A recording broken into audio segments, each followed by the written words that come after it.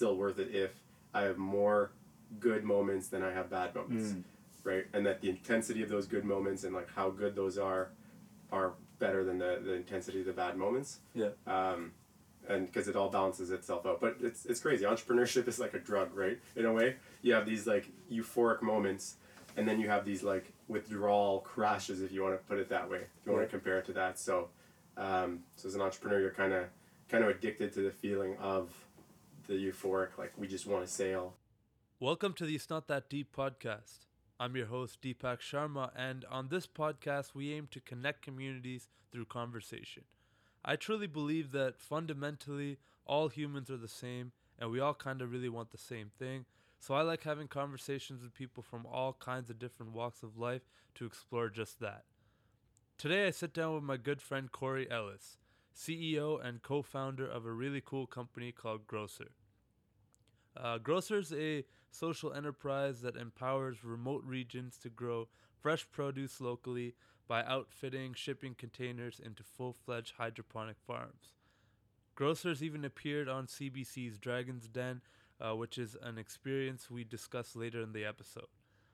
Corey is also the former president of Enactus U Ottawa and has been an entrepreneur as long as I've known him. I had a lot of fun chatting with him about our university experience, getting involved in clubs, and making a meaningful impact on the world through social enterprise. I do have to apologize for this episode because the audio quality might not be what you're used to. We had a little bit of issue with a file getting corrupted, but we're still able to bring you a podcast this week. I love bringing this kind of content to you guys, but I need your help taking it to the next level. And here's how you can do that. Please subscribe on whatever platform you consume podcasts on. Leave a rating and review. Share the link to the podcast on all platforms. Subscribe to the email list on my website, itsnotthatdeeppodcast.com, or just contribute to my Patreon page. I hope you enjoy the podcast, and remember, it's not that deep.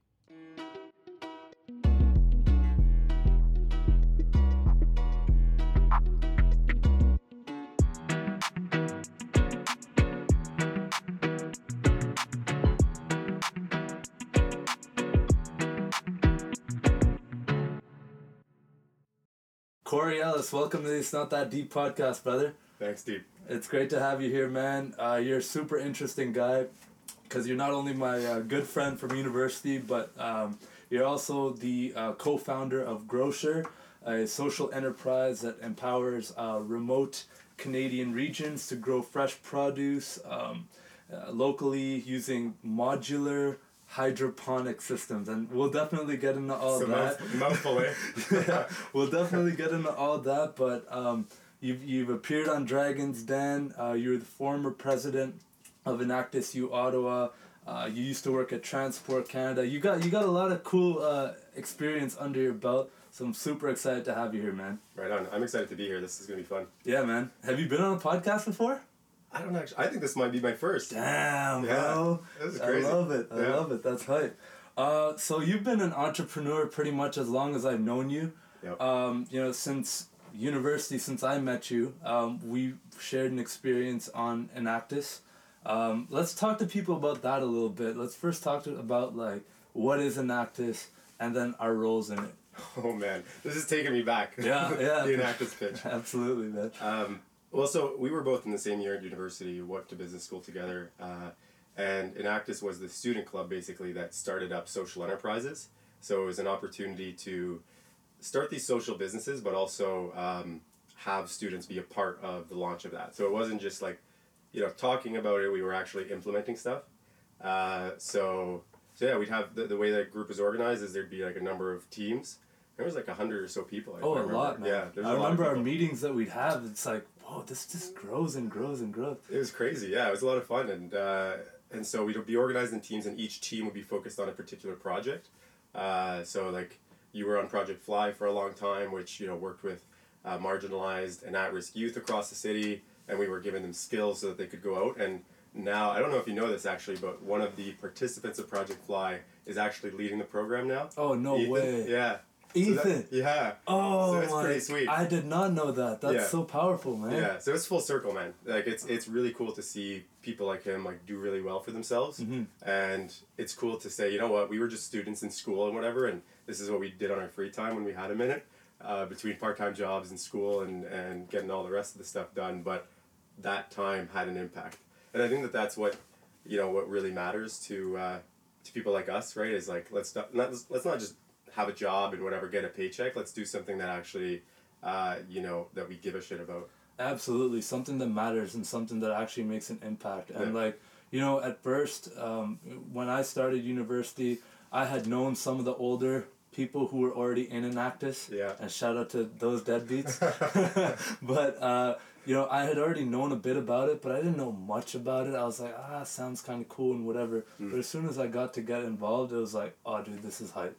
And there was a social part of it too, man. Like all of your buddies are in Enactus. Like you get to know and make close friendships with people around you. Well, exactly. You're spending so much time with them, and you're all commonly stressing about school together. Yeah. And you go out to social events together, and we'd go to these regional competitions and national competitions and whatnot, and Ottawa U in our years did quite well.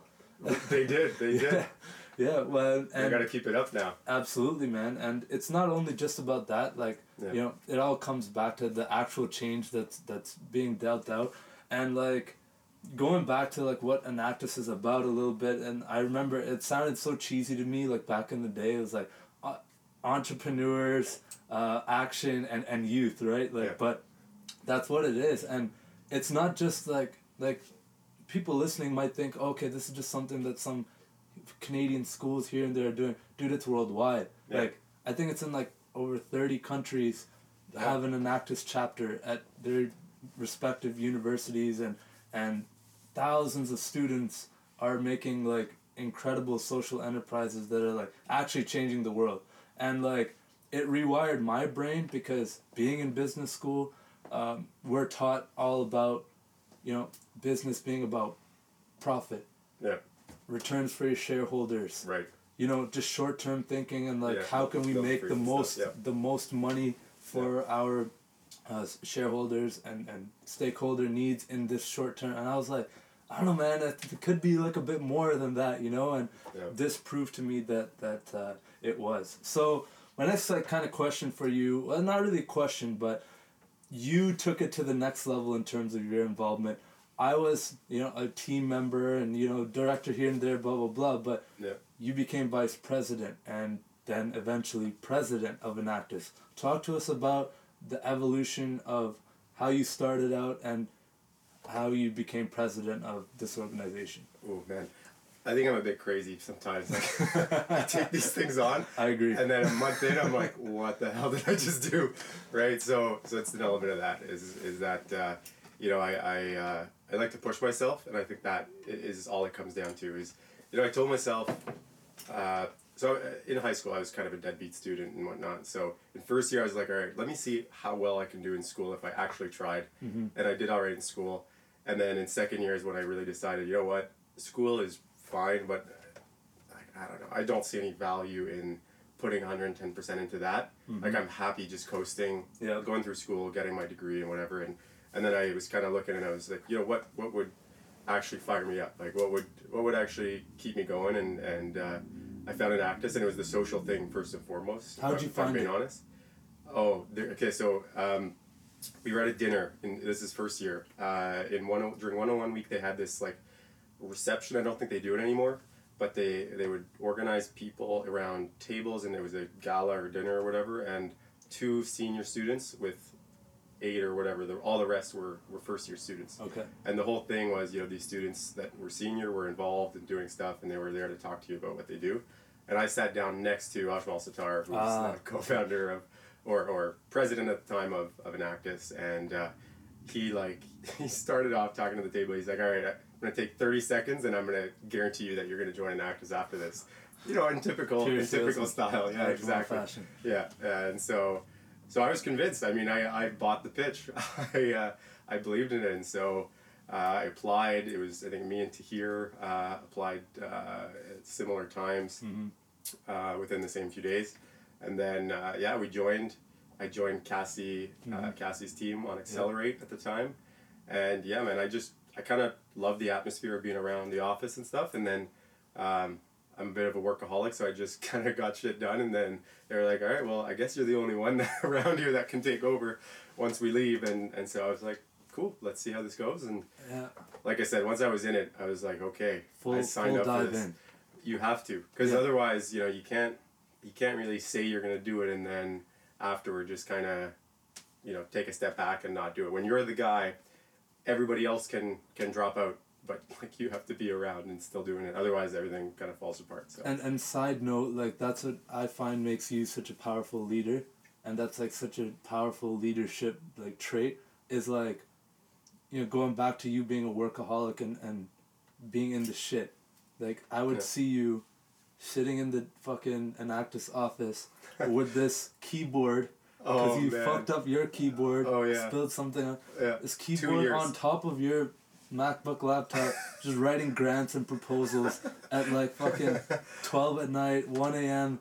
You worked your ass off. And to speak to that though, like as a leader, you were always able to take on the accountability and do the things that, some people just don't want to do, man.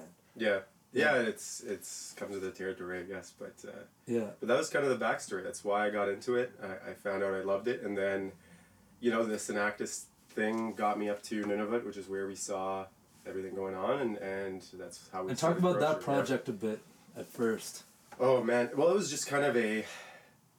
To be honest, we were trying to find a way to get up there. We Kathleen and I and Ajmal knew that we wanted to work in the north for a long time, and why? So. What was it about?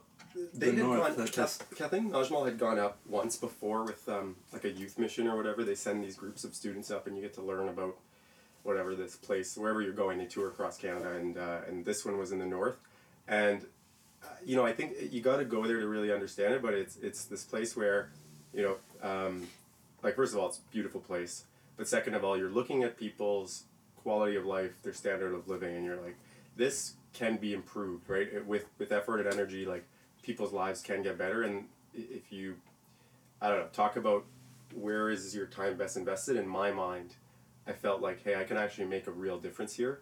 So the delta, let's say, if you want to call it that way, of like improvement of life, if you were to measure that, would be greater in a place like Nunavut than it could ever be in a place like Ottawa. Like the work we were doing in town was great, but people, for the most part, had a roof over their head that, didn't get them sick and stuff. And, so all these things in the north, that wasn't the case. So we said, let's just go up and learn about it.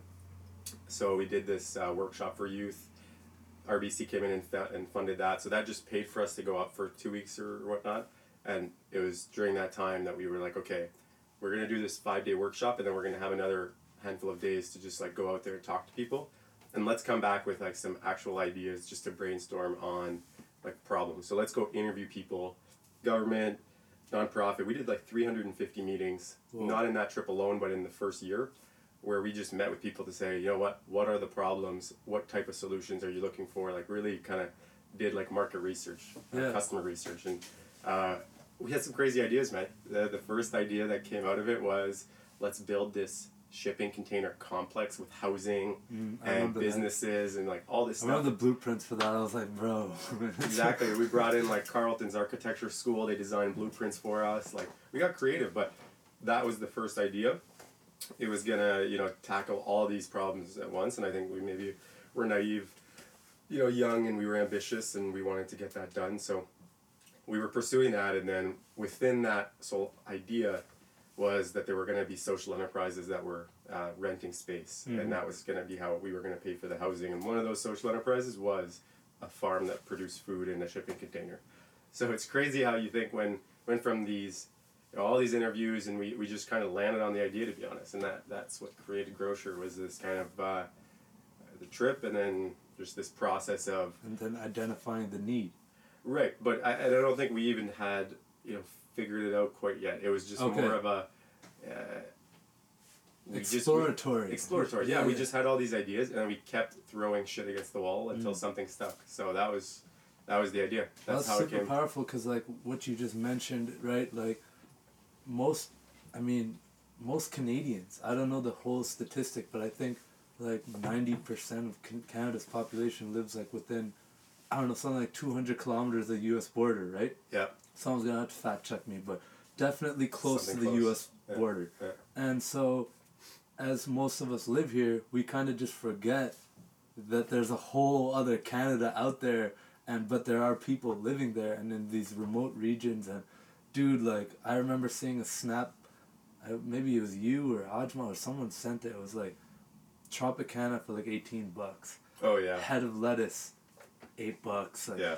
Like just ridiculous food prices. And then I was like, nah, like can't be, you know, like I just thought naively, you don't, first of all, you don't think about people in those remote communities much. Yeah. And then if you do, you're like, oh, well, they're good though. Like they're Someone's taking care of them. Yeah. It's exactly. accounted for. Yeah. But like you guys kind of figured out that like, nah, man, it's kind of like a bit harsh reality there, and not just with food, but with all kinds of different issues and whatnot. What were some of the biggest issues that you guys kind of figured out just by talking to people? We came back with top 3, and top 3 was housing. People didn't have access to the wait list for housing is like thousands of people long, so it's going to take years to get through. So if you want a house, you join a wait list.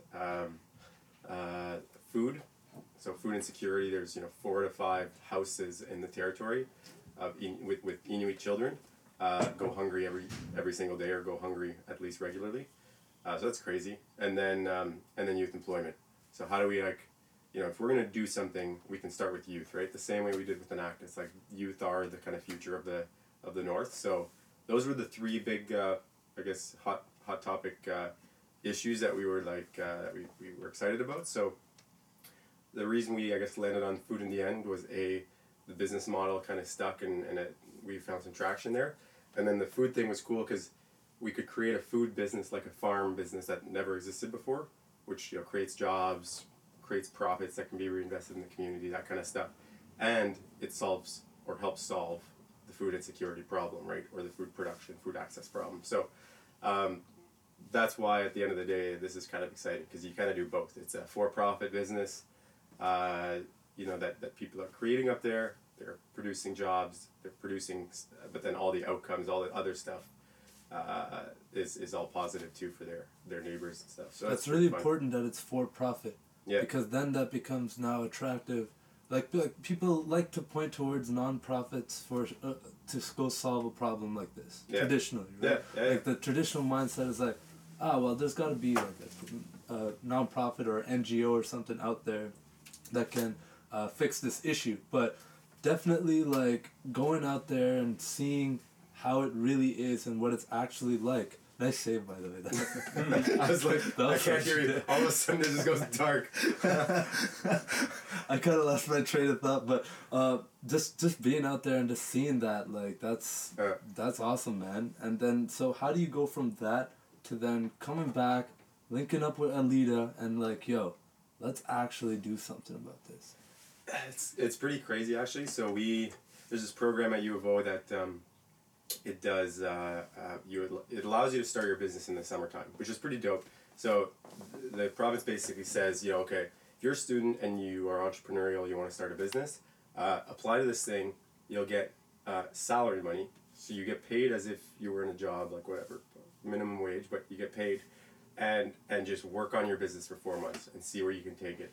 And it's an application process and stuff, but that is ultimately, frankly, why we even got to start this. We applied with 2 different ideas.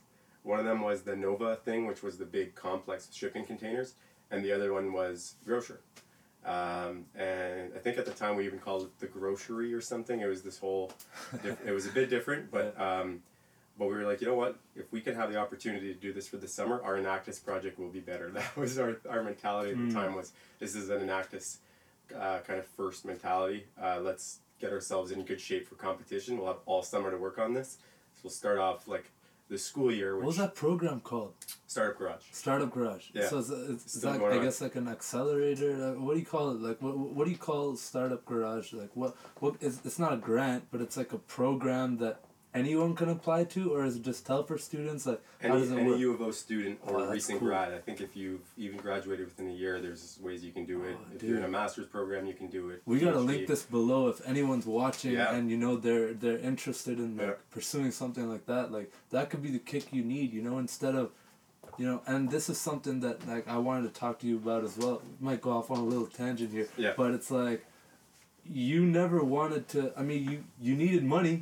You still needed money, right? Because you still need money to live and be in school, and fortunately you lived with your parents and were able to save some money, but you still need money for expenses and stuff, but you never worked a job. Yeah.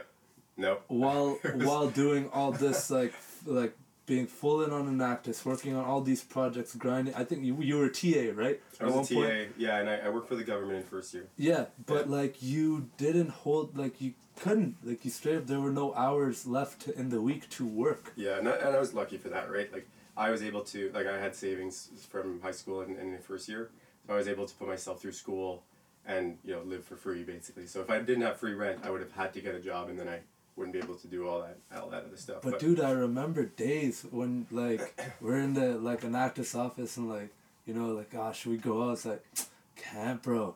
Like, we're both broke and just like, like, should we order food? Like, I can't, bro. Yeah. Might just get a hot dog from the hot dog guy or just something just to, like, survive. But, Yeah, like, yeah. Dude, like, you really were in Life the as a shit. student. Like, Life as a student. life as a student, but Yeah. also a student entrepreneur. But you Yeah. were thinking so much bigger than that. Like, you could have just went and got a government contract for those summers and, made some money and, like, been okay, but you're not a very selfish guy. You're like, nah, man, you know what? Let's try to do something. And it started off for Enactus. Yeah, Let's do it for Enactus. Yeah. How did that evolve beyond that? I think I always knew I wanted to be an entrepreneur. Like, it's just kind of in my DNA, and I always thought that wouldn't it be cool if I had an idea that was viable enough to be a business. So I always had thought through that track. It's part of the reason I decided to go to business school is, let's kind of learn the trade, right, or the tricks of the trade, if you want to put it that way. And frankly, I think, like, once we started getting traction, we had to get serious, or we had to decide. It was, is this going to be just this thing we're going to do during school, and we'll start this grocery thing up, and it'll be an Enactus project, and we'll just hand it off to the next group of students, which was an option, right? Or do we think it warrants us to, like, pursue this full time? Are we excited enough about this to, like, make this a real business and actually go all in on it? And the decision was somewhat made for us because we had to, during this summer that we were working in Startup Garage, we had to decide if we wanted to make a big purchase. There was, like, a big investment that we had to make, and there's no way Enactus was going to be able to pay for that. And so Alita and I kind of went, okay, here's the decision point, right? Are we going to go out and take out a loan, or are we going to go out and, do this on our own? And we ended up going out to BDC, which is like the Business Development Bank of Canada, taking out a personal loan, or a business loan, but on a personal guarantee for Alita and I to start up the business. That's the first kind of injection of cash beyond getting creative with grants that actually helped us kind of get launched. So yeah, that was the deciding factor. That was when the decision was kind of made for us. We were like, all right, we're in this. And then that September, when we had to go back to school, we, for the next couple of years while Alita and I, we still had to graduate, but we had this business. We, like, alternated often our semesters and stuff so that one of us could be working on the business. And then the following summer, June of 2017, I was our first hire. So by that point on, I stayed full time on the business, and then we do night classes and stuff so that we could get our school done. Damn, man. Yeah. That's a serious grind. And then, but then, when were you guys both done university? I graduated in May of 2018. Okay. So a year and a bit ago. And Alita just graduated this past May. Wow. So she was still night classes all the time. Still grinding. Yeah. I want to talk about Alita too a bit, man. She's so intelligent. Yeah. So smart. Yeah. Like. And it was a complete accident that we kind of, got in business together, because she happened to be that first year student that Mi'kmaq Kathleen chose to come to Nunavut with us. Because we were like, she has potential, right? Like, let's invest in, a young student that is going to come up with us, work with us on stuff. And for this boot camp, the first boot camp we went on, right? Right. And and it just, man, it worked out. It definitely worked out, man. That's super hype. Going back to, being in the university grind, you decided to study entrepreneurship, right? Did you start off that way? Because I'm pretty sure you switched, right? Yeah. At one point, were you like in management or something like that? Yeah, so I was in finance when I originally registered in the school. And I was like, all right, let's learn business this way. Let's kind of learn all about finance. It's a hard skill that I can take with me. And then I ended up switching into management with the entrepreneurship option. So entrepreneurship is like in the management program. Right. So I ended up, I'm pretty sure I graduated with that. I never actually checked, to be completely honest. That's hype, man. That was anyway what I did. The reason I asked that, and feel free to have some of your beer, man. Don't feel like I'm interviewing you. No, it's all good. We're legit just having a conversation. Yeah. I'll probably finish this. I'll just finish this after, because it's harder with the mic. No, dude, move it. Like, dude, don't worry. Right like, legit, this is all good. Yeah. But like, what I wanted to ask you is, do you feel like studying entrepreneurship actually helped your entrepreneur craft in any way? No, man. Yeah? Not at all. No offense, Stephen Dace. You're a great prof. But, because a lot of people say this, man, that like, business school doesn't actually teach you business. You gotta do business. Right. And how accurate do you feel that statement is? 100%. I mean, 90%, let's say. Because there are some things, right? Absolutely. Go back to finance and accounting. Those are hard skills, right? And then there are, the environment of school definitely built me as an entrepreneur, right? So it wasn't the in-class, we wrote a business plan for a class type stuff that actually taught me stuff. Because that, let's be honest, I didn't really put any effort into that anyway, right? But, and it's because you look at it and you say, okay, we're going to do this once. It's just kind of an exercise, and it's not seen as something that is kind of real, where you get experience. Is like the school environment does allow you to like talk to a lot of people that are in business. You do co-op, you can do the Startup Garage program, you do an Actus. Like those are the areas where it could be considered school, right? Yeah. But it's like the extracurricular. It is the extracurricular. It's like business, It's like they talk about networking a lot, right? Yeah. And, you kind of scoff at it as a first year, like networking, you want me to wear a suit and go to these weird little, like, networking events. Learn how to handshake or whatever. Learn how to, like, they have a workshop on that. They actually do. I remember these workshops. And, oh, my God. Such, I don't want to say BS, because it actually, there's a space for it in the corporate world. Yeah. You do learn something from that. But in the space of entrepreneurship and stuff, and actually going out there and eating the shit and actually going and having to do things that you probably never thought you'd have to do. Yeah. It doesn't really teach you that. But No. There's no class on, hey, by the way, you can be the CEO of a company and you're mopping the floor still. And people say that, but it's literal. Like, even today, right? Like, we're cleaning up and whatever, and you're putting out fires. 7 o'clock at night, and you're still, you still have to keep going. It's not that glamorous, to be honest, right? Like, the day-to-day is not very sexy. The people have this perception in like entrepreneurship. Oh, you're in like a quote unquote successful startup.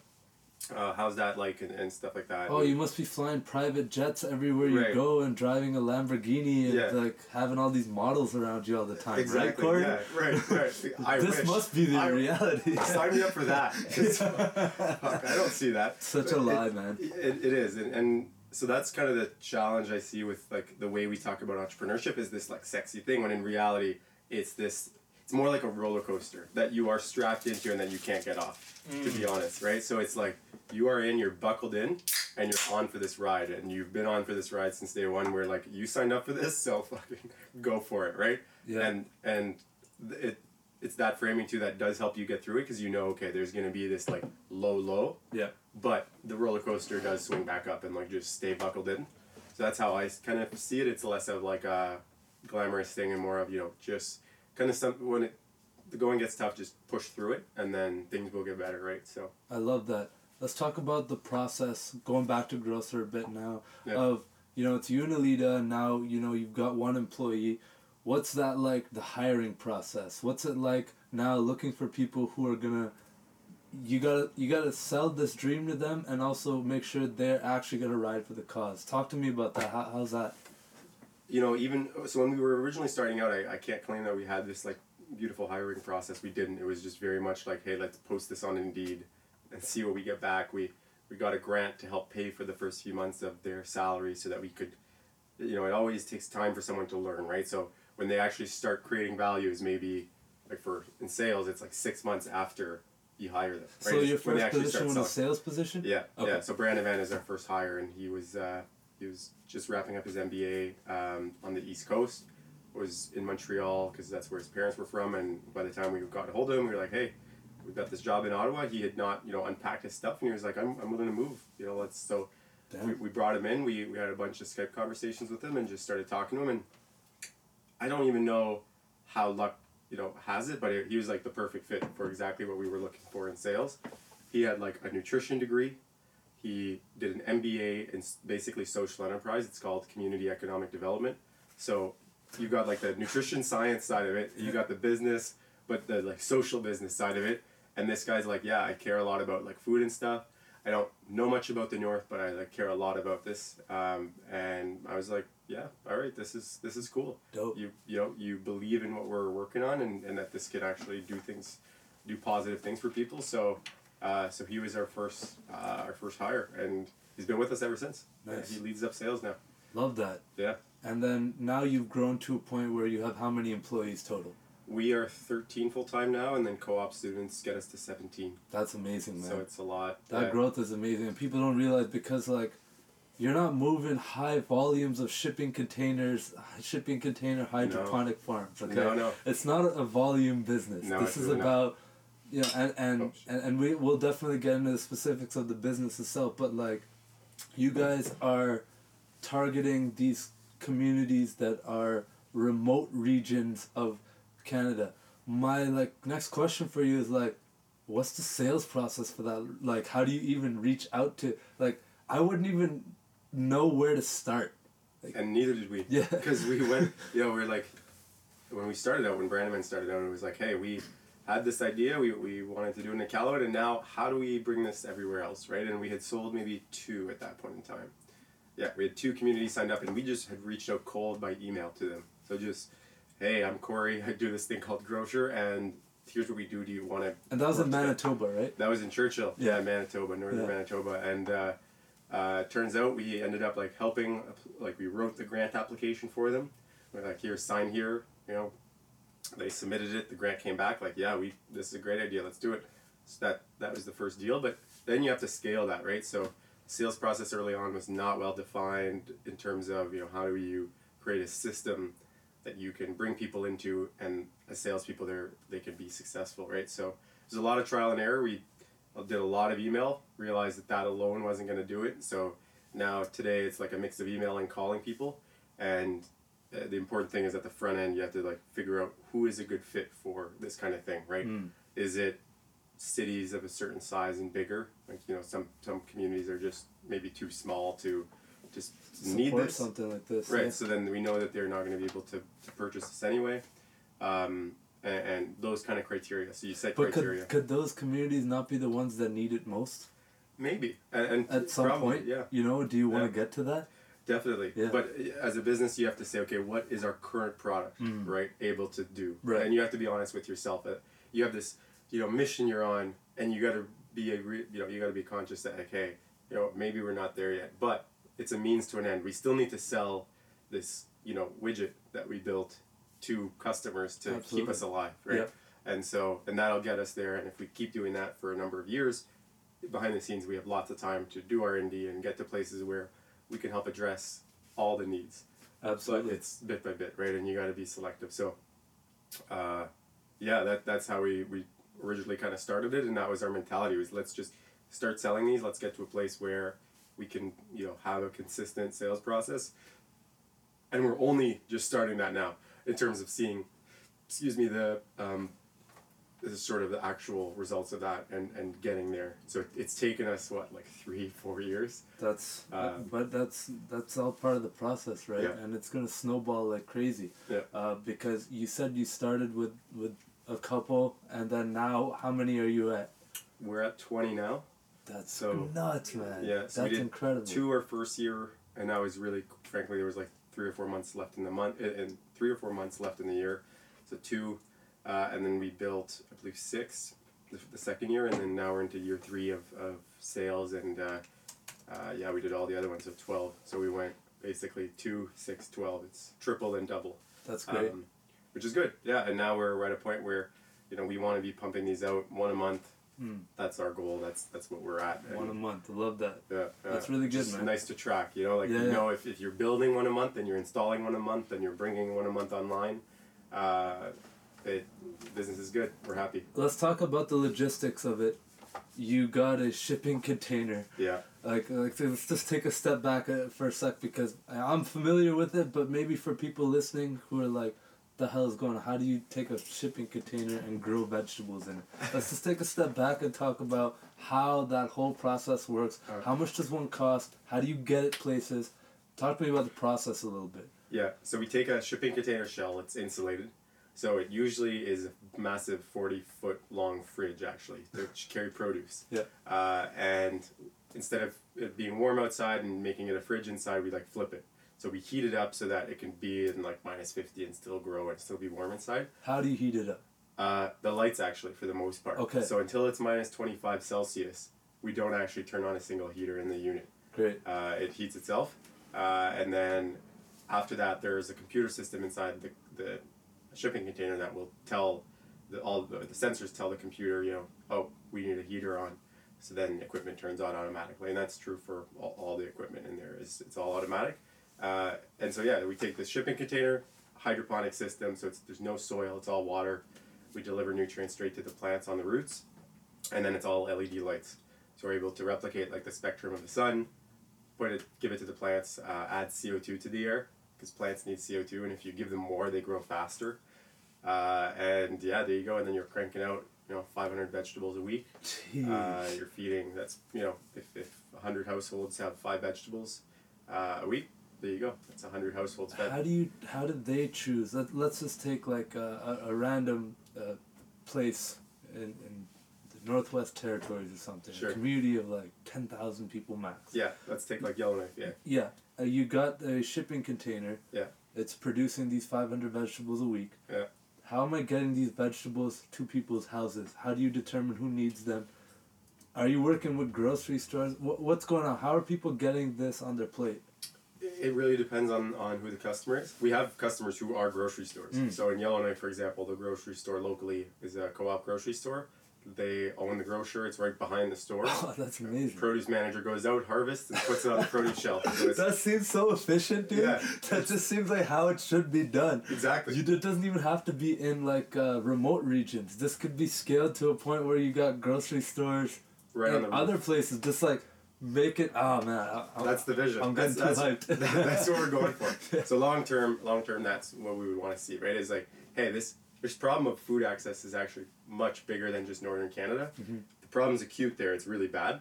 But hey, Canada's actually pretty food insecure, right?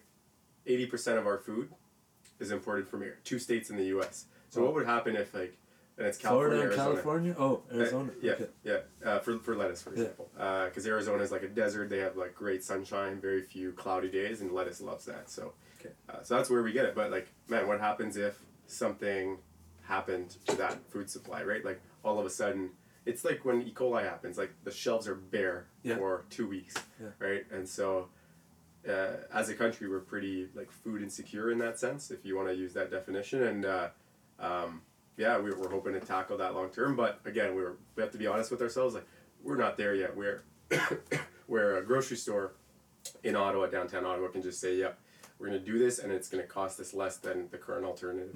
We need to be able to show, "Hey, you can do this, and it'll be much cheaper than what you're doing already." Right. Right now, we can do that in certain categories, like certain product lines that people grow will do cheaper than what they buy market price. Right. So we're starting to pick at that and getting better and improving our efficiency in our production to basically allow for that. But that's the long term where we're going. Right. But getting back to it, so you know, how do you get the shipping container out to them? How much does it cost? Yeah. And how do you outfit it? Yeah. How long does the process take? Yeah. So we have a factory that we contract out in on the West Coast.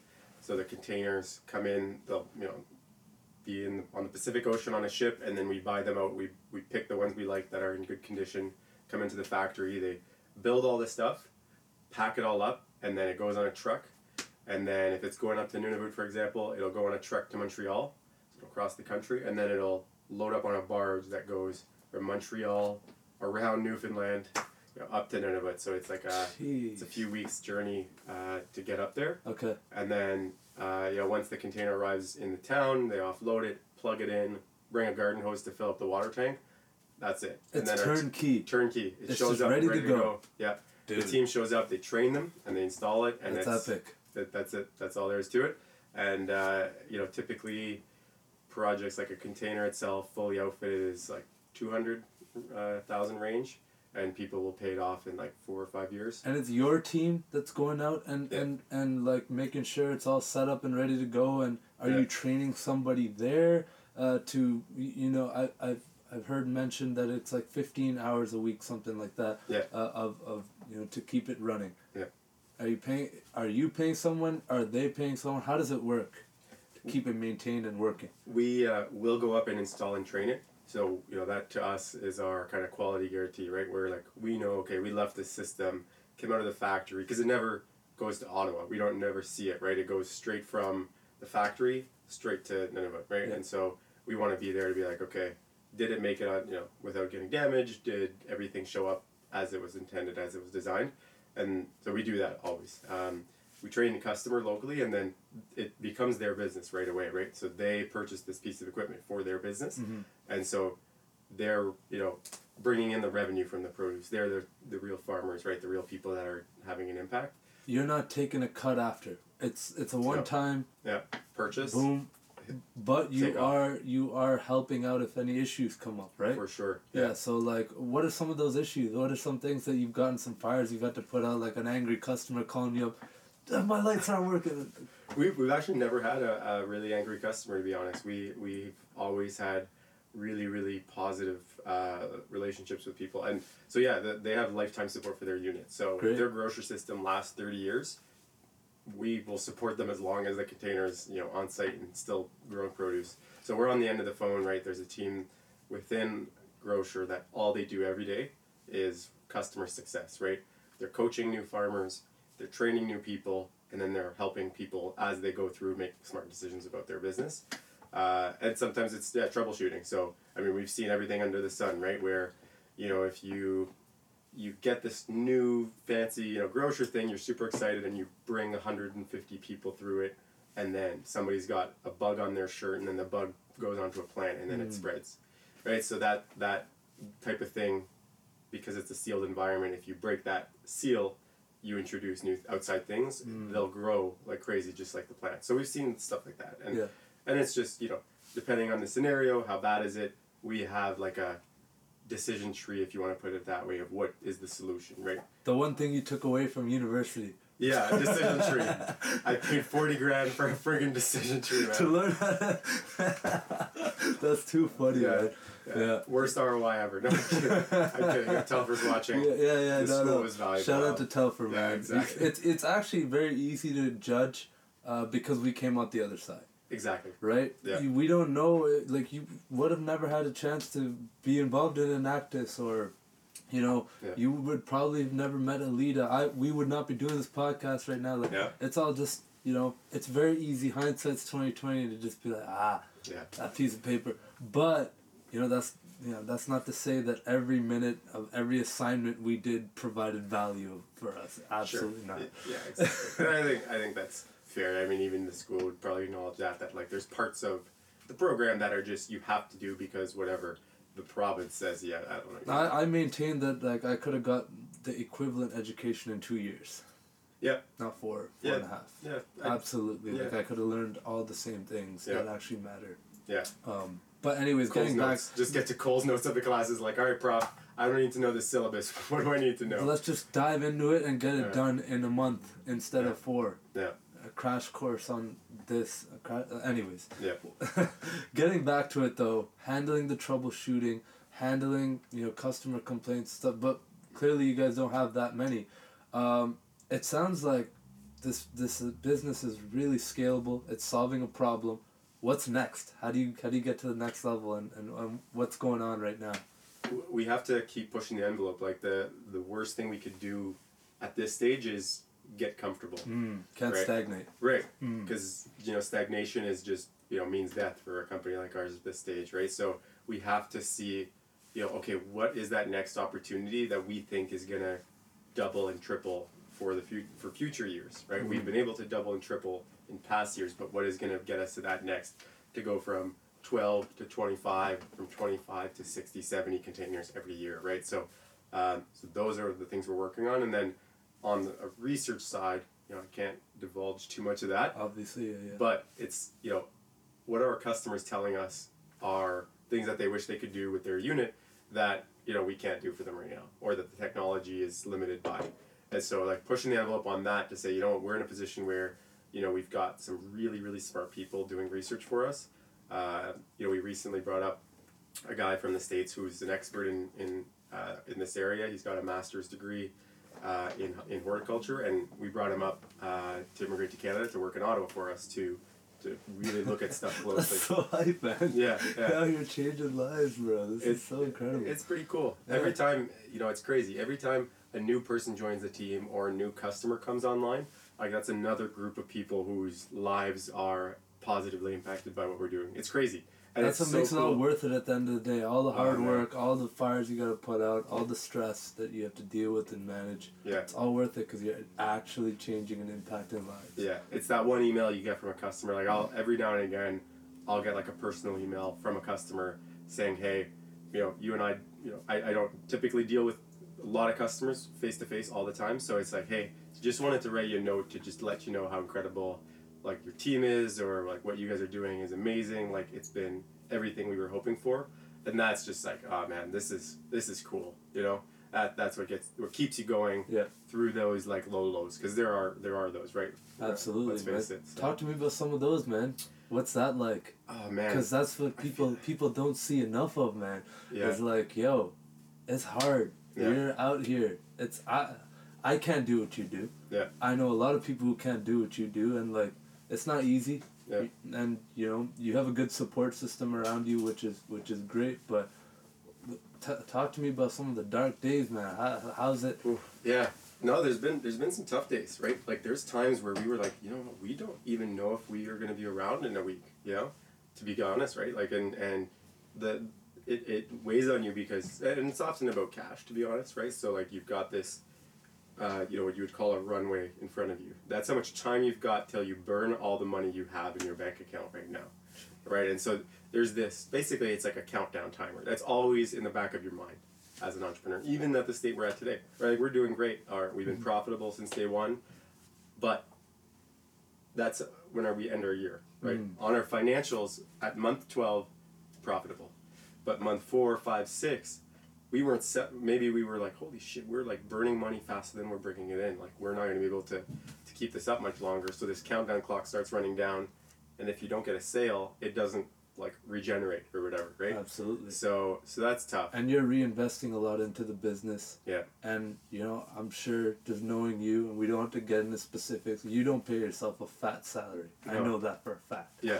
So, this is like, people don't see the sacrifices. Everyone would probably sit down here and be like, oh, you're a CEO. Right. You're a co-founder. Oh, you must got it good. Oh, bringing in millions in sales. Yeah. Oh, he must be. It's all set. Yeah. He's good. Far from it. But but like people don't realize, it's like, yo, month to month you're like, we don't even know if it's gonna. That's nuts, man. Yeah. Yeah, and then you think too, like, all these people have, they believe in grocery, yes, but they believe in like me and what I made a promise to, right? And so you've got these employees that have moved from across the country, from the U.S., to pursue this thing that we've set up and this vision and the mission that we're on. And so you take that personally. Like I take that personally, where I'm like, man, I owe it to them. They gave me their confidence. They gave me, their trust in this opportunity, and I need to like pay it back to them, right? Like I owe them that. And so, that's why it like weighs on you, because you're like, hey man, if this doesn't work out, I can't just walk away and, dust myself off that easily. It's going to be that all these people will also, lose their livelihoods, right? Some of them have kids, they all have, a lot of them have mortgages, like they have bills to pay too, right? And not to say that it's the end of the world, and there are businesses that don't succeed in the end, but that's what's on your mind, as we go. So, thankfully, there's less of that these days. Mm-hmm. We've done okay, but it's just different types of challenges. So now it's, when is the right time to like start spending versus what we expect to bring in, right? So we're not worried about maybe paying the bills as much anymore. We're worried about that runway still, though, right. in the context of like, hey, if we decide to hire 1 or 2 more people now, how soon will we actually start seeing money come in? Mm-hmm. And like in 8-10 months, are we still going to have enough money to keep growing? So that's what we're working on. But yeah, it keeps you up at night sometimes. It's a lot of like hard decisions, and sometimes you have like really shitty kind of moments, and then within 5-6 minutes you have to be able to go out there, put a face on, and like you have to have your regular weekly check-in with your team member, and act like everything's normal, in your mind like you're just going crazy, right? and you've got to get through your day, and then 5 or 6 o'clock at night is when you actually get to sit down and do your work, because all day you've just been managing and working with your team to make sure they're able to get their job done, but you don't get to your inbox until 5 o'clock, right? So it's stuff like that, right? Where, it's long hours, but it's a lot of fun, and like I said, it is all worth it. And in my mind, this all makes sense, and it's still worth it if I have more good moments than I have bad moments, right? And that the intensity of those good moments and like how good those are better than the intensity of the bad moments. Yeah. And because it all balances itself out. But it's crazy. Entrepreneurship is like a drug, right? In a way, you have these like euphoric moments, and then you have these like withdrawal crashes, if you want to put it that way, if you want to compare it to that. So, as an entrepreneur, you're kind of addicted to the feeling of the euphoric, like we just want to sail. We just kind of, locked in a new person that's going to be joining us, and we hired, headhunted a person that we really wanted, and we got them. So those kind of moments, you're hyped up, and it keeps you going. Love it. Love your perspective on that. Yeah. No wonder it's taken me so many months to get you here on the podcast. We've been trying to schedule this for a hot minute. I know. I'm glad I got you here, Doug. Yeah, we played phone tag for a while. Dude, this is incredible. Talk to me about how you balance it all, because I know it's not easy, and just from hearing you talk, how do you find peace? That's probably the area that I have to work on the most myself, right? If I'm being, self-critical, I'm a freaking workaholic, right? So I work my ass off, and I know I need to take a break sometimes. So I'm getting better at doing that, but I haven't figured out. There's no balance. It's like sometimes life is work, and I think that's fine as long as it's kind of time bound, right? Like you can work your ass off when it's the busy season and you have 2 months or a month, like an accountant, audit season. You like work your ass off for those like 6 weeks, 8 weeks, whatever it is. But then once that's done, you can reset to your normal pace, right? And you can keep up. So, mental health as an entrepreneur is super important. It's something that we don't talk about enough, but that like, hey, it's all right to take a break and take a day off, right? Like there's nothing wrong with that. And so, so it's something that you have to be aware of. You have to make a conscious choice. Like, I need to, take a step back here, or, this week's been crazy. I need to just. And so what I started doing, one of the things I'm happy I did early on was I built a habit of going for runs. That's what I was going to talk to you about. Yeah. So I run a lot. I would, run pretty much every weeknight, and that's just where I get to like blow off my steam. Like I just put in earphones and just take off and take off for an hour, and like don't even think about anything at all. Don't think about work. That's your meditation.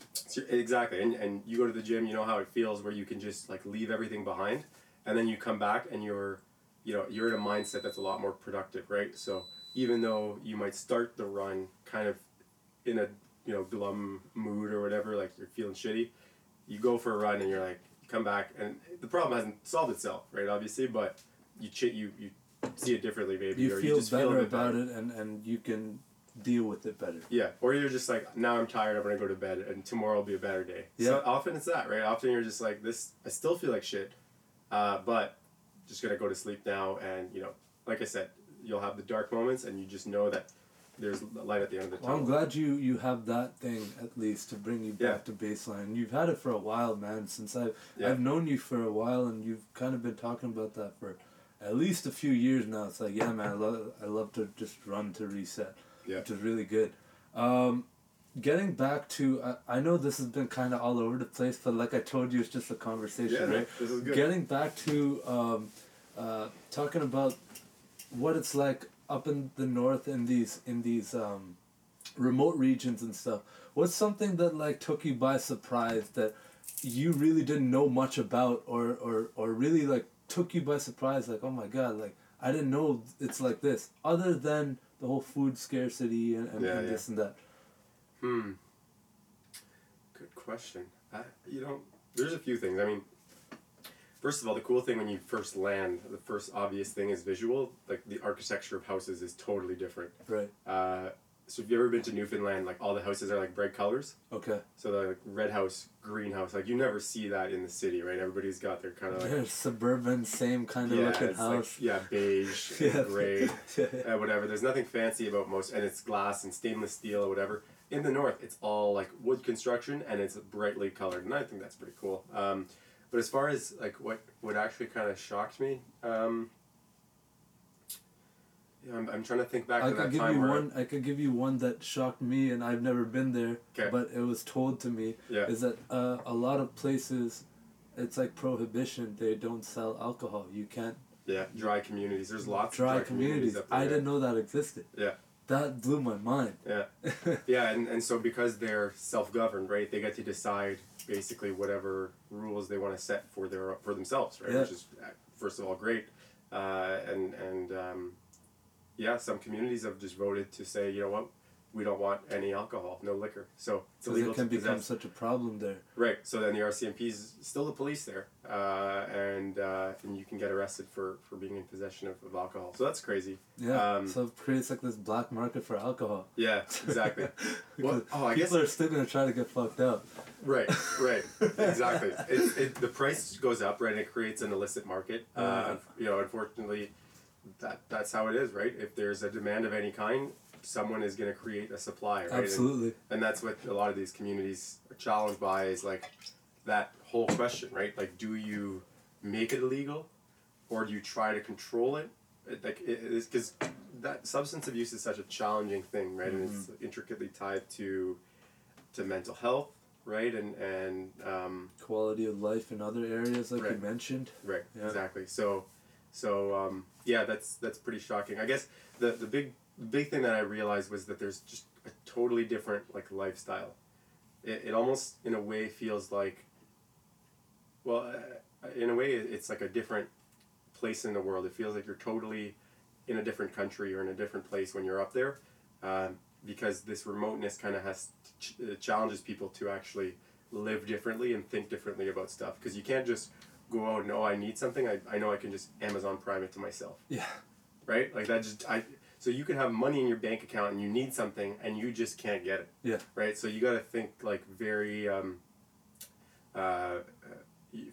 your subsistence, right? Like you have to think conservatively about stuff. Yeah, exactly. Yeah. So like they have to can stuff, months in advance and they need it, and then have a reserve just in case the flight doesn't come in, and stuff like that. Yeah, because these flights, right, like that's another thing. They're not often, like the flights don't go, there's not daily, like fucking hourly flights that go up to... The challenge is just like, if there's a blizzard can be like a day. A blizzard can also, impact an airport for like 2-3 days. So what happens during that time when like the plane is the lifeline, right? So if there's no plane for 3 days, how do you, like, the store shelves just go bare, right? How do you bring new stuff in? Jeez, that's the only way. People that ration their food and have everything, like... Exactly, yeah. God damn, yeah. That's tough. And then, what are the most common jobs out there? Like, obviously there's the, there's standard jobs that people do and stuff, but what's something that surprised you that people do out there for money? I've actually learned a lot. There's people who live like a more traditional lifestyle, I think is really cool. Like you can, if you get to know people who are hunters, fishermen, you can learn a lot from them. Right. Because they have a different view on life. They actually live off the land. Exactly. And their whole kind of way of thinking is really, really cool. And the way they view the world is cool because it's way more like, you know, an interdependency, right, between land and what like nature provides you and you and your life, right? So it's, I mean, before I started this company, I had never really like grown all that much food of my own, right? Like we just buy everything off the shelf, and that's what most people, you know, have these days. We're so removed from like feeding ourselves and meat and food in the grocery stores. You just grab it and go. Exactly. You don't think about where it came from and what had to happen for it to get here. Yeah, yeah. But these people, they see it intimately, right? Like they need to, you know, kill what they eat, right? Every day, and they've always had that, and so that's pretty cool. Talking to people about their view on the world and whatnot is really eye opening, and I think they've got it more figured out than Southerners who go to the grocery store do, for sure. Damn. No, powerful. Yeah.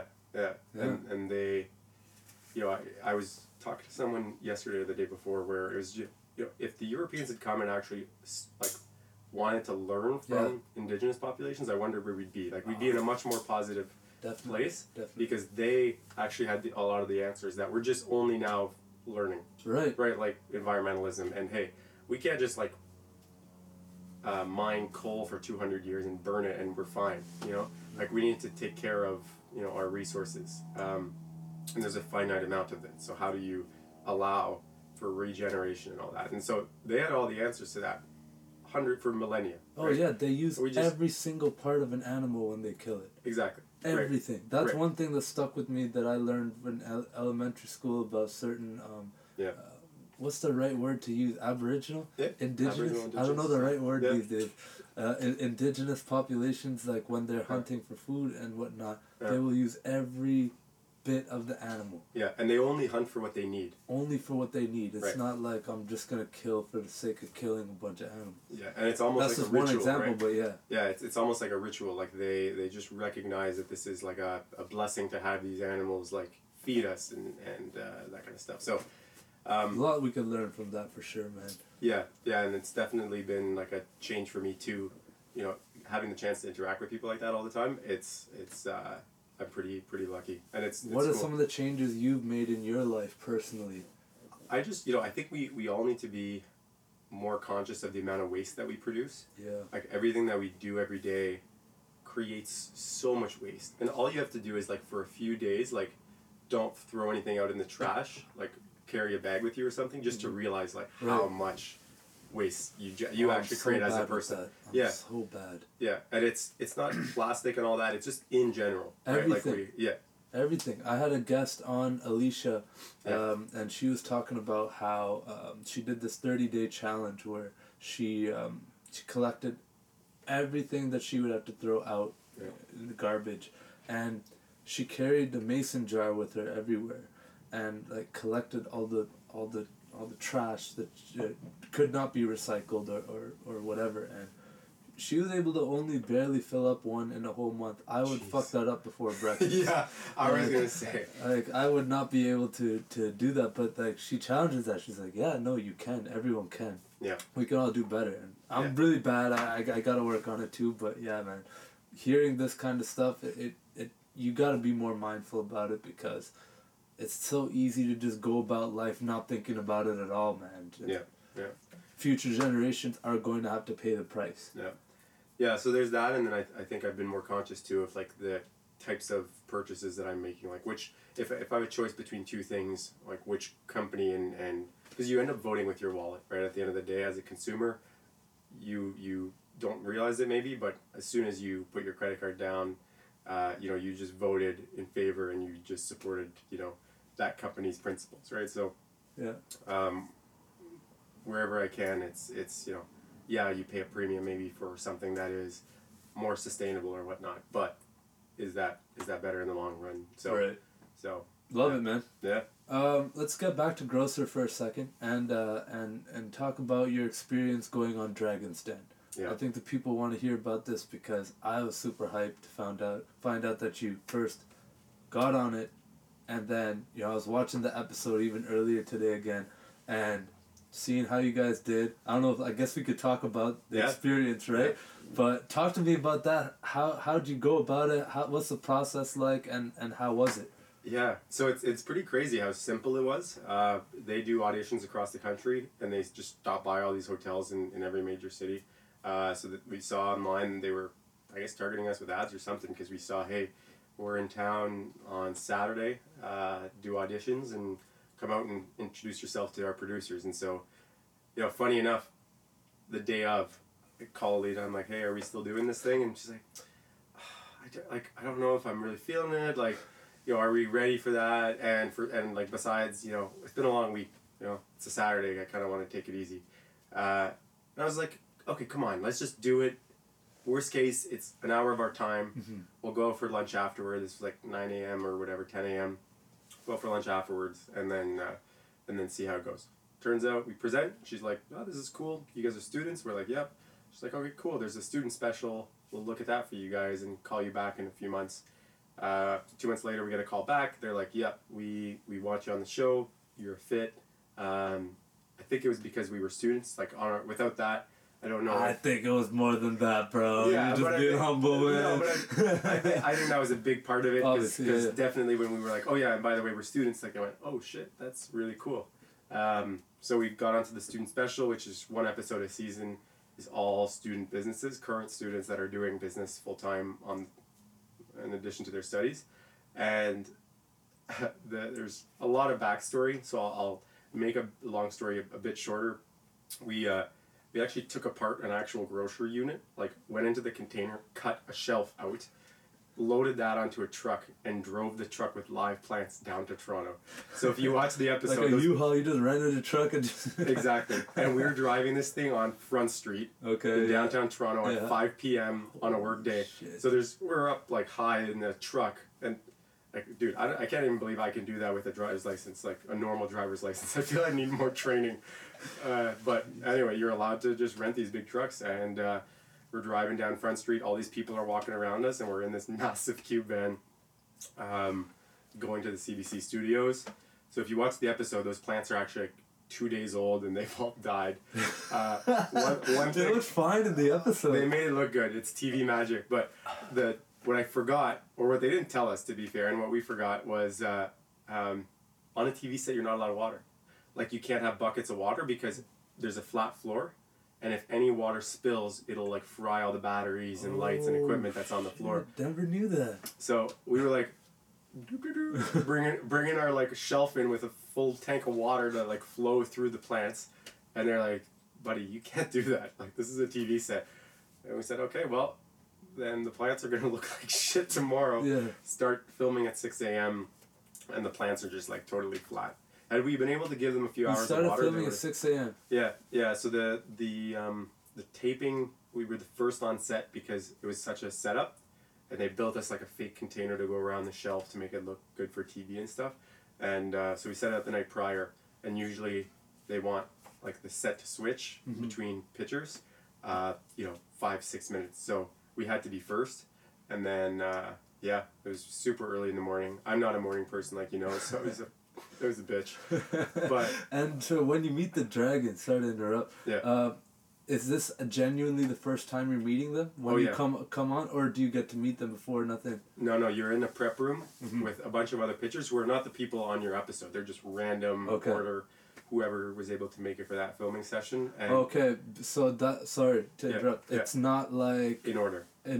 No, at all. It's just random. They filmed the whole season, and it's crazy, man. Like, apparently they're doing these like 12 or 15 hours film days. So the dragons are sitting in their chair for that long, seeing like 30 pitches go in front of them. Because they're busy too. They're not sitting here like booking whole days to just film. Yeah, and it's like 3 weeks straight or whatnot. It was multiple weeks. I don't remember the exact number, but where all the dragons do 9 to 5, or probably 9 to 9, frankly. Watch pitches all day, and then 3 weeks straight. Then they film the whole block, and then it's done. And then they edit for a few weeks, and then it gets released. But you walk into the set. That thing where, every episode they start you off where you're walking that catwalk and you walk down the stairs, that is genuinely the first time you see the dragons. Cool, You walk into the set, you don't see them because it's all blocked off. And it's really, really cool to see it on TV. it's like this. Like you see it online and you're like, okay, this is cool. And then you walk in and you realize like, wow, this set has all these things that are kind of hidden that make it look the way it does. Yeah, that you don't see. Yeah. Because it's edited and they got the music and the shadows. And They create this like, I mean, it's TV magic really. They create this like depth perception that this is a massive set. And it's actually not very big at all. It's not? No. I thought it's huge. No, it's really I not. I thought it's a warehouse, like a big ass abandoned warehouse. They just fucking started. No, it's a high rise in downtown Toronto on like across from the Ripley's, basically the CBC studio. That's no way, like right CN Tower. Yeah. Yeah. That's nuts. Yeah. So they're right on Front Street there, and anyway, yeah, it's really surprising how much like TV magic goes on, you know, and then behind the scenes you're just like, yeah, this is how it looks. How long does it take from start to finish the filming? I think we did 45 minutes or so, and then our final segment, maybe 60 minutes. Our final segment was 5, 6. Wow. Yeah, so there's a lot that's cut out. Right. And the funny thing is, it takes a long while from taping to like live airing, right? And you get to have legit conversations with these dragons. Oh yeah. Like, and there's because I could tell watching it. Yeah. There's a lot more going on here, a lot more explanation, and they just probably cut out the hypest parts, man. Yeah. Like, I wanted to hear so much more about like the story and why, and they're just like, yeah, man, how much do you want? Yeah, yeah.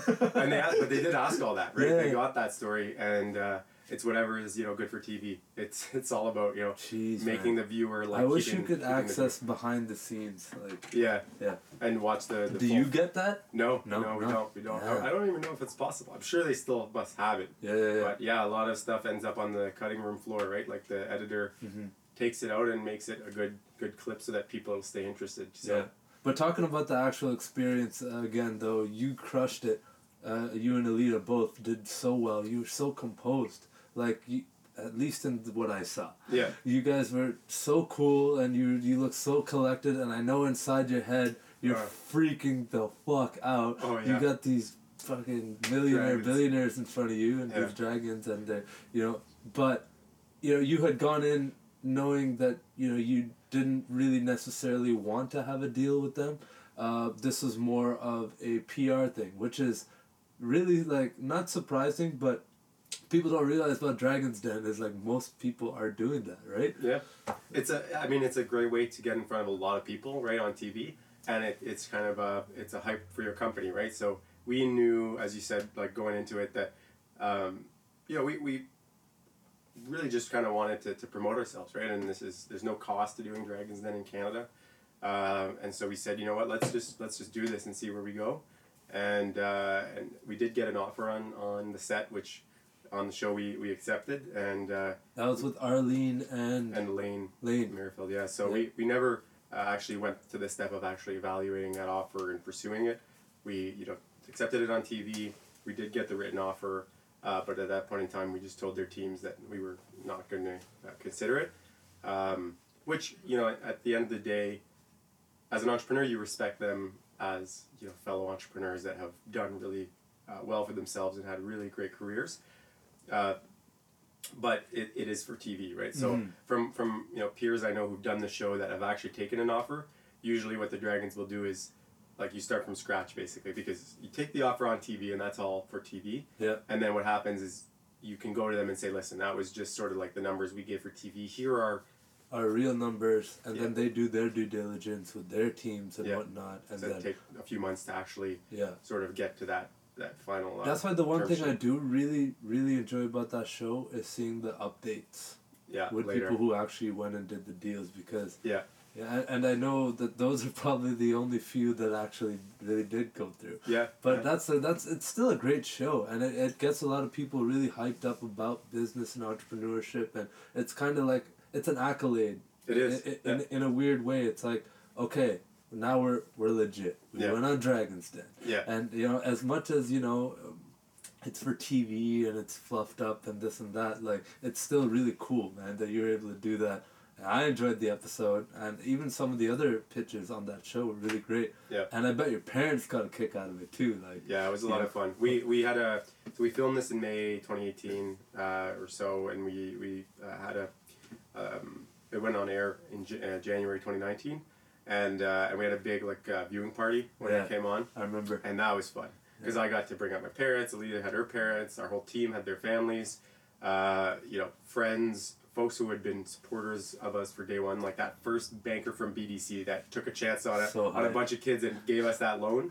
Yeah. Like all those people we got to, for the first time, actually properly thank for everything that they did for us. So that was fun, right? Those kind of things, as a business, you don't have that many opportunities to like have a thank you to them as a community, right? Because it really takes a village to build a business. It really does, man, and you've had a lot of support. What's next in terms of the marketing and the growing the side of things? Because this is not a business you're selling to people. How do you market a business like this? And Dragon's Den was a great step, but what's next? What are you doing? Yeah, Dragon's Den was kind of we wanted to build just name recognition, right? So people are like, oh, grocer, I think I might have seen that on TV. So that helps, right? Because you're not starting from, ground zero at with conversation, so they kind of know. But when it comes to conversations that we're having with people, how we find them is usually how a lot of people do enterprise marketing. So it's like case studies, right? Examples of how other people are doing this, and then showing it to people who are similar or have similar needs, right? So being able to say, hey, this group over here, this nonprofit used a grocer to do this way, and this is the results that they got. Feel free to call them, right? Talk to our customers about their experience and see if this would be something you'd be interested in. That is really helpful. And then lots of trade shows, magazines, like industry magazines and stuff that we promote ourselves in. Right. Just to kind of, within the target market that we're pursuing, where are those people gathering, I guess, is what the question you ask yourself, and then you pursue marketing in that area very specifically. I love that, man, and the trade shows and the magazines and that kind of stuff. And from the Dragon's Den experience, I bet you've got some phone calls or some emails with some interest about this. So all in all, you talk about it being free, and you talk about, you didn't really want to do it at first, or Lita didn't really want to do it at first, but it worked out. Yeah. It was a pretty cool experience, and how do you now take it and go to the next level, which leading into my next question kind of is, this problem's a lot bigger than Canada. Right. How do you go global? It's like the question of the century, or the question of the year, I guess, for us. Yeah. Is that's the quite literally the question we're asking ourselves. Because I want to watch you on Shark Tank. Yeah, that'd be fun. That was not free. That is not free. That was not free, but that's a lot of more eyeballs, I'll tell you that. I know. That'd be fun. Yeah. Well, I guess the way we're seeing it right now is, where is the current product at that what are markets that we can immediately serve, right? Where we don't need to make product changes. So going to like a desert climate would require us to like do some re-engineering and redo certain things. So we're not quite there yet. Something we're working on. But other markets that are cold, import all their food, have a lot of seasonality, like Go to Greenland, man. There you go. Dude, Greenland would be hype. Yeah, so it's markets like that like, how do we get into spaces like that, right? Is where we're starting, and so we're picking the low-hanging fruit to start. But how we do it, man, if you knew the answer to that, if anybody knows the answer to that, you've got a job. Yeah, for sure, man. Yeah. Apply to grocer.com. Is it grocer.com? Grocer.ca. Grocer.ca. I like that. I like that. Dude, this has been an amazing conversation so far. I've really enjoyed it. What are some of the next steps for Corey Ellis, man? Is there anything else you're working on, or anything aside from Grocer, obviously, that you're working on, or you're kind of a side project, or anything that you've got going on that you want to talk about? Not really, frankly. The guy's all in, folks. He's all in. That's what I was gonna say. You gotta kind of pick your horses, right? And there's something to be said about just focus on doing one thing and do it really, really well. I like the tunnel vision aspect, man. That's really good. Yeah. So, there's not any new projects that are coming out anytime soon, but it's going to be, let's kind of bring Grocer to that next level, attract really smart people, world-class people that will get us to that sort of next level of growth and that next stage. And that'll be probably the next couple of years at least to really see this hyper growth. We're kind of getting into it. I'm excited, man. Yeah, we're getting into it right now. I'm excited. And it'll be a couple or 3 years at least of really fast growth for the company, which is really exciting. And then who knows after that? I mean, at some point, this company will probably grow beyond, my capacities and will bring in fresh leadership. Maybe it makes sense to partner or, merge with companies that are able to even, bring this to more markets and help more people. So absolutely, at some point, that'll be something that we look at. But for now, we're just focused on, hey, bring in more money through the front door. Absolutely. Growing the business and growing the headcount. I love it, man. Grocer is making an amazing impact. You and Alida have done an amazing job. Thanks, and man. I could sit and talk to you here about it forever. But if you believe it, like, we've already gone over like an hour and 10 minutes. Wow, that's crazy. I love this, man. It's fun.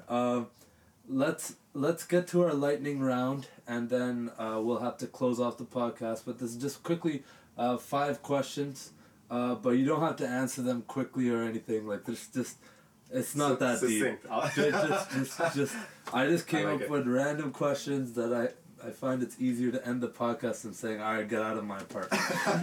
Right on. So number 1, what's one social enterprise that's not grocer that you think more people need to know about? Ooh, that's a good question. And a social enterprise that more people need to know about.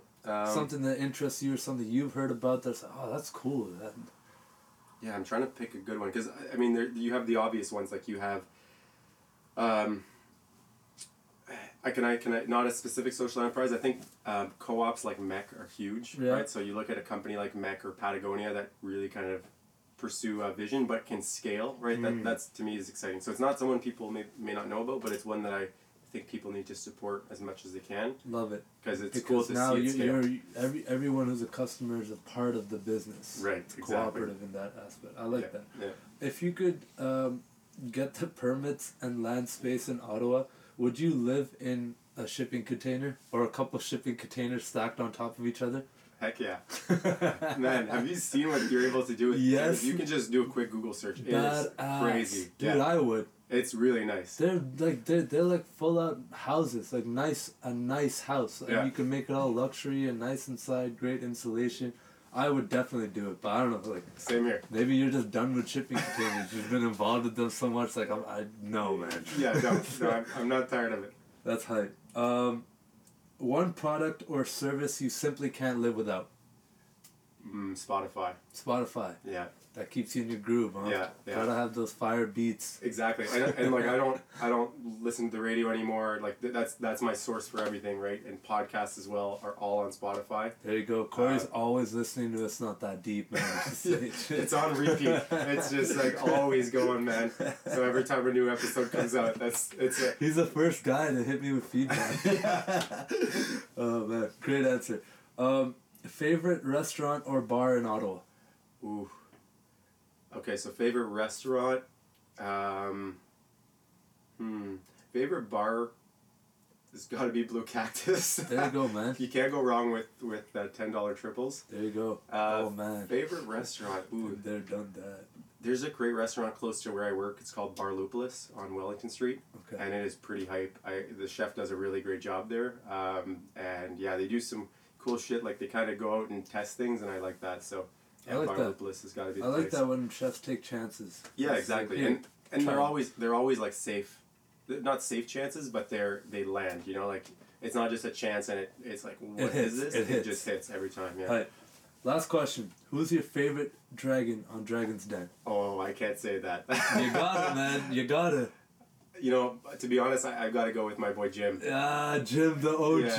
I love it. I love Jim, man. He's so down to earth, and like you can tell, he's just a great guy, right? He is, man. And even getting to meet him and stuff and talk to him, we didn't take his offer, so that will forever be, if he's watching, or listening, it was nothing personal. But no, Jim's got to be the guy that that I go with, just because I feel like he's most like me.